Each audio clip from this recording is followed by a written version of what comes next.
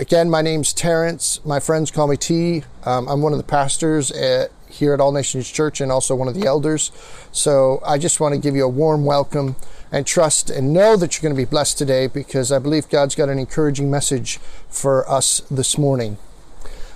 It's a little over 4 weeks now that since the lockdown has been administered to us, and we've been asked to maintain those guidelines, also maintaining social distancing. And as you can imagine, 4 weeks, it's not a long time, but when you're cooped up in your home and not free to go where you want, it can seem like a long time. And now, of course, the government's extended that to another 3 weeks, and rightly so, to ensure that the virus doesn't spread and we beat this thing. And we believe in God that it is going to be beat. But as I've been thinking in this time, and while it is difficult and while it is challenging, somehow it's created us to slow down. Something is a virus, even though it's a bad thing, a good thing has come out of it, in my perspective, that it's caused us to slow down. Slow down and, excuse the phrase, take time to smell the roses. It's a phrase perhaps many of us are familiar with around the world. People all say, take time to smell the roses. And that means really slow down. Slow down and take the full picture of the beauty of life and what God has for us. And as believers, we can think that sometimes everything's... But as believers, it can be challenging at times. And God sometimes wants us to slow down and smell the roses. I've got a little flower here just as an illustration.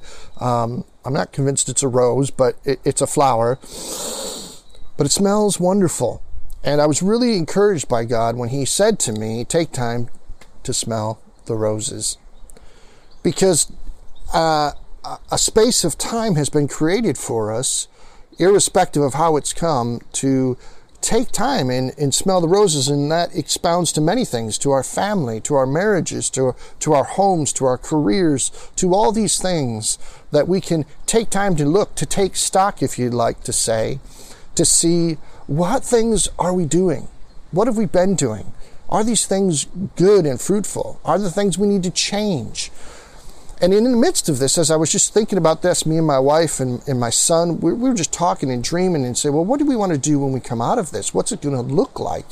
And some of that we can't even answer because we've never been this way before. But I was encouraged through God's Word.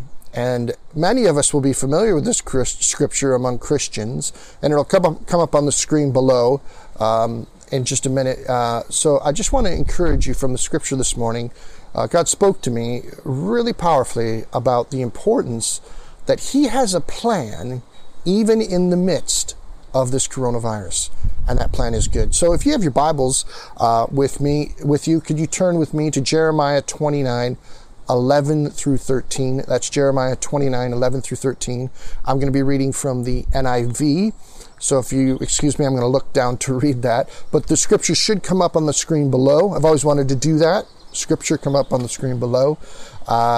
And read along with me. Okay, so this is Jeremiah 29, 11 through 13.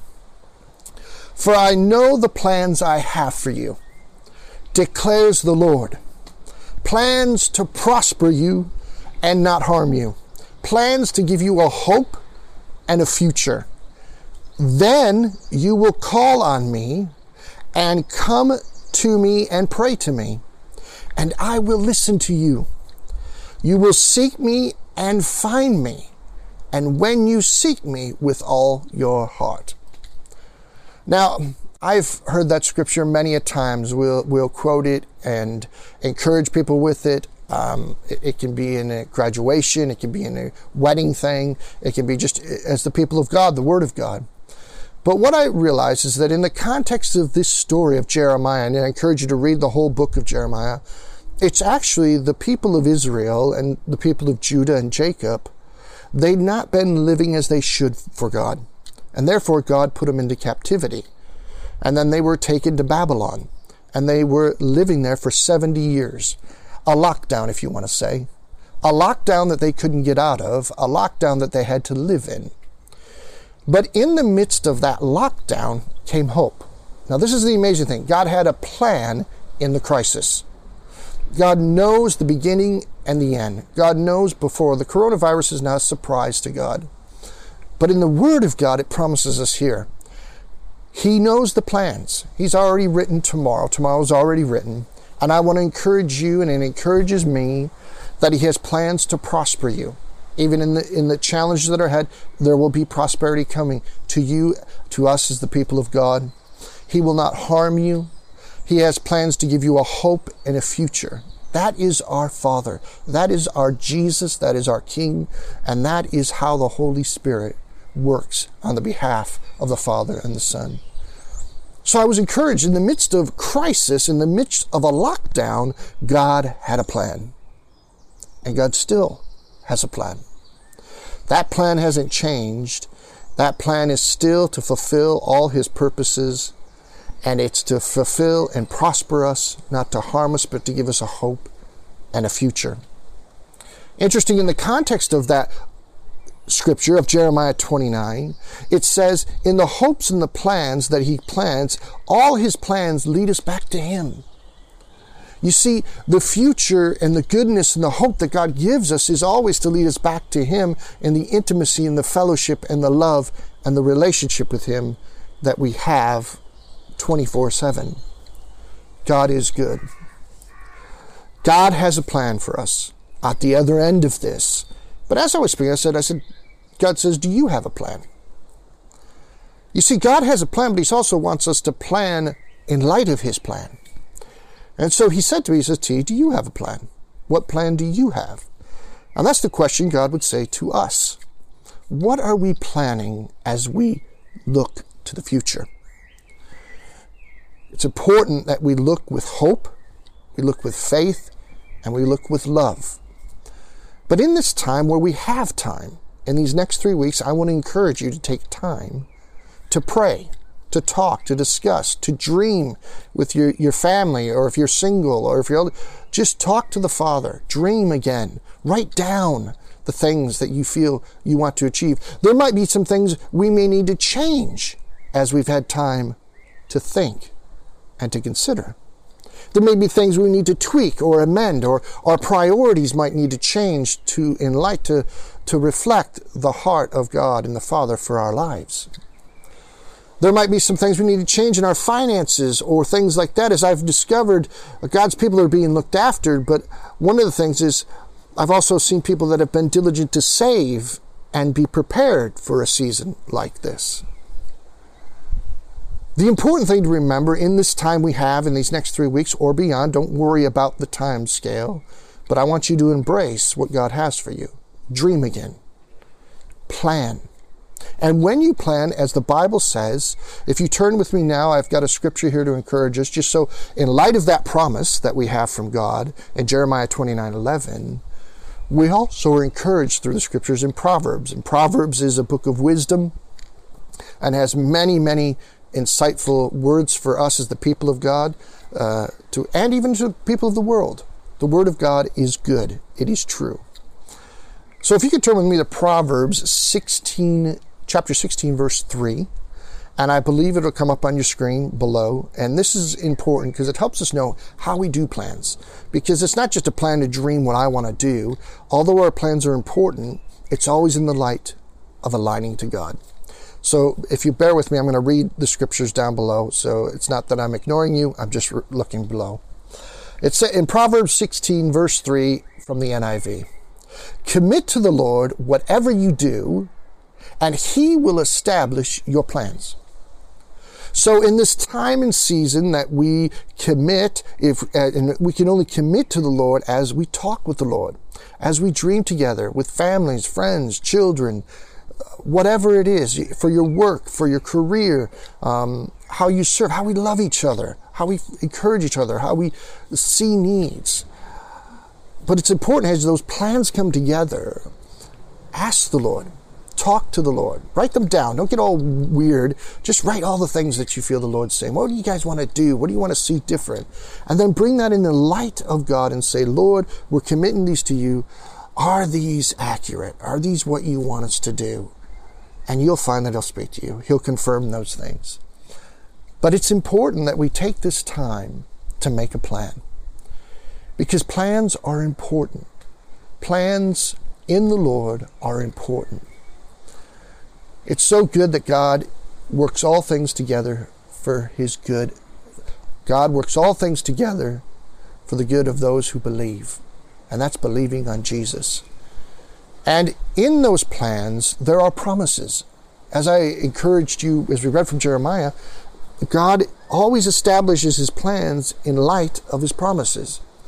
And God, he's always had a plan from before the first day of creation. As we look behind me, the beauty of creation, God has always had a plan. And that plan has never been thwarted. That plan has never been messed up.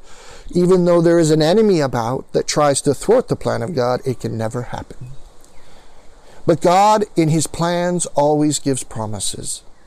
Starting even from the beginning of Genesis all the way through to the book of Revelation. Promises of hope, promises of goodness, promises of life, promises of health, promises of life. And so when we plan, remember to plan and think about the promises that God has spoken over our lives. Just to help you with that, as you consider to show that God has a plan and God has promises within those plans, if you would, just write this down. We're not going to go through it in John chapter 14. Fantastic scripture, fantastic chapter, and where we see the promises and the plans of God. Just in a short, there's loads of them, but Jesus really unloads it here. And he says something to his disciples that is earth-shattering. So here's a couple of plans and promises that God says to you and to me. So in John 14, we find that one of the beginning things he says to us is, I'm going away to prepare a place for you with many rooms. I love that. God, we're going to be with him. We can enjoy him now, but there will be a time when we will be with him in heaven and enjoy something magnificent that he's prepared that is beyond we could even dream or imagine. And he said that, he says, I'm going away to do this. That's a plan. But then he also attaches a promise, but is also part of the plan. He says this, I'm coming back. I'm coming back. I'm coming back for you. I'm coming back. We don't know the time or hour, but this is what he says in the plan to you and me. Make yourself ready. That's all we have to do. So part of our plan now, as we consider the plans we do for the Lord, is making ourselves ready. As you seek the Lord, as you pray, his Holy Spirit will reveal those good things that we need to make ourselves ready. Isn't that wonderful? He's gone away, but he's coming back. Then he goes on to say, within the context of this chapter, it's incredible. He goes on to say that you can ask for anything in my name, according to our will, that it will be done. You see, we have access because of Jesus and because of the Holy Spirit. And we can ask for health, provision, insight, breakthrough, whatever it is, not only on our behalf, but we can ask it on behalf of others. We can pray in the name of Jesus for someone to be well. We can pray in the name of Jesus for someone to be set free. We can pray in the name of Jesus that breakthrough comes through for some people. We can pray in the name of Jesus for anything and everything, because his name is above all name. And therefore, that's why he said, I have a plan, and my plan is my name, and my name has a promise that I will do what you ask. One of the last things in John chapter 14, I just think it's brilliant. He talks about the Holy Spirit, and he talks about, I'm going away, but me and the Father's going to send you someone, an advocate, to live in you, be with you forever. That's fantastic. He had a plan. God had a plan to help us, a plan to encourage us, a plan to strengthen us, and with a promise. He told us, well, this is what this person is going to do. This is how this person is going to help. Like us, this is what here's some of the things he's going to live in you. He's going to be with you. But here's one of the great things he says about the plan and the promise. He's going to be your helper. He's going to be your guide. He's going to be your comforter. And he's going to be your teacher. That's 4 things. So we can rely and know that in our planning, we have the Holy Spirit who lives in us to help us, to guide us, to comfort us, and to teach us. Plans with a promise. So as we make our plans, as we lay them before the Lord, the Holy Spirit helps us, guides us, teaches us, and comforts us. That comforting sometimes because we may have to change some things in our lives to reflect, to be more like Him, to be made in His image, to reflect Jesus to one another and to His world. Oh, it's so good. He's got so many good plans, so many good promises, and yet to be fulfilled. But we get to be part of that. And I just want to encourage us that God has got a plan for us. And as we make our plans, we submit it to Him and they become joined together. Not to fulfill just our purposes, but His purposes. That His plans and His ways are greater than our ways, but we submit ours and they align and become the plans of God. Some people might be listening. I know some of my friends and family are listening. Some of my people in our church have sent the link to people that don't know God, have never been to church, that don't know Jesus, don't know the Father. But I want to say to you that He's got a plan for you as well. You see, He always has. This is not a surprise. He's got a plan. It's not any accident that you're listening today. Jesus has a plan for you. Jesus had a plan from the beginning of time, and He has a plan to the end of the time. The Bible says to us in Revelation that He is the Alpha, the Omega, the beginning, and the end. That gives you hope. He's above all things. He created all things. But on this journey of creation, there was an enemy, the devil, the deceiver, the bad person, whatever you want to call him, Lucifer. He is a deceiver, and he's blinded people across the world. I was blinded at one time. I was deceived. And then God in His goodness and His grace, because He loves me and He loves you, He revealed a way to Him, back to Him. And that's God's purpose, is for us to come back to Him, that we were created to be with Him, to love Him, to reign with Him, to serve others, and to show the world this is what God is like, just like Jesus did. You see, this plan and this promise is good news, and that good news is Jesus. You see, there was only one way, there was only one plan to solve the problem with humanity. And we could point fingers and blame, but there was a deceiver involved, and his name was Lucifer, but Jesus came and defeated him and conquered him on the cross and rose again so that you and I could have life and have that life abundantly. See, it is a plan with a promise, and that promise is His Son. And let me just read the scripture here just to encourage us and encourage you. If you don't have your Bible, don't worry. It should come up on the screen, John 3:16, verse 17. It says this, "For God so loved the world that He gave His one and only Son, that whoever believes in Him shall not perish, but have eternal life. For God did not send His Son into the world to condemn it." He's not here to pick apart and judge it, but He says, I'm here to save the world. Yeah? God sent His Son to save you and me. He saw the problem. He saw the hurt. He saw the disappointment. He saw the wandering, the deception that the enemy was doing, and He says, I've got a solution. That solution only is my Son, and His name's Jesus. So if you're listening today, the Bible says all you have to do is this, is confess with your mouth and believe in your heart that Jesus is Lord. What does that mean? He's Lord of everything. He defeated death. He is the Lord of all creation, all circumstances, all situations, and He becomes our boss. He becomes our Lord, our Savior. And once you do that, you shall be saved. Saved. into the bosom of the Father and into the Son, sharing eternity. And when you do that, all of heaven rejoices. So it doesn't matter whether you do it now or you do it in 5 minutes or not, but I want to say that you say that prayer, you cry out to God and you say, Lord Jesus, I repent of my ways, my evil ways, my wrongdoings, my sin. I want to thank you that you sent your Son to save me, and I accept and I believe that Jesus is the Son of God, that he died on the cross for me, and he rose again to life so I could have life and relationship with you.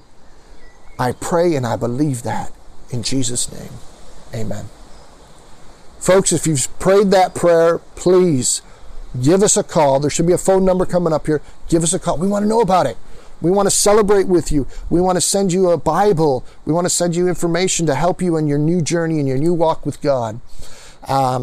If phone number, you don't want to do a phone number, there's an email across the bottom of the screen here, hello@allnationschurch.org.uk, hello@allnationschurch.org.uk. Please write us. Please let us know, because this is a divine moment. God has a plan and a promise, and that plan includes all of us, and that promise includes all of us. So in the week ahead and the days ahead, take time. Take time to dream. Take time to plan. But when you plan in light of his promises, because God is good, God is great, and God has a plan, and you're part of that plan.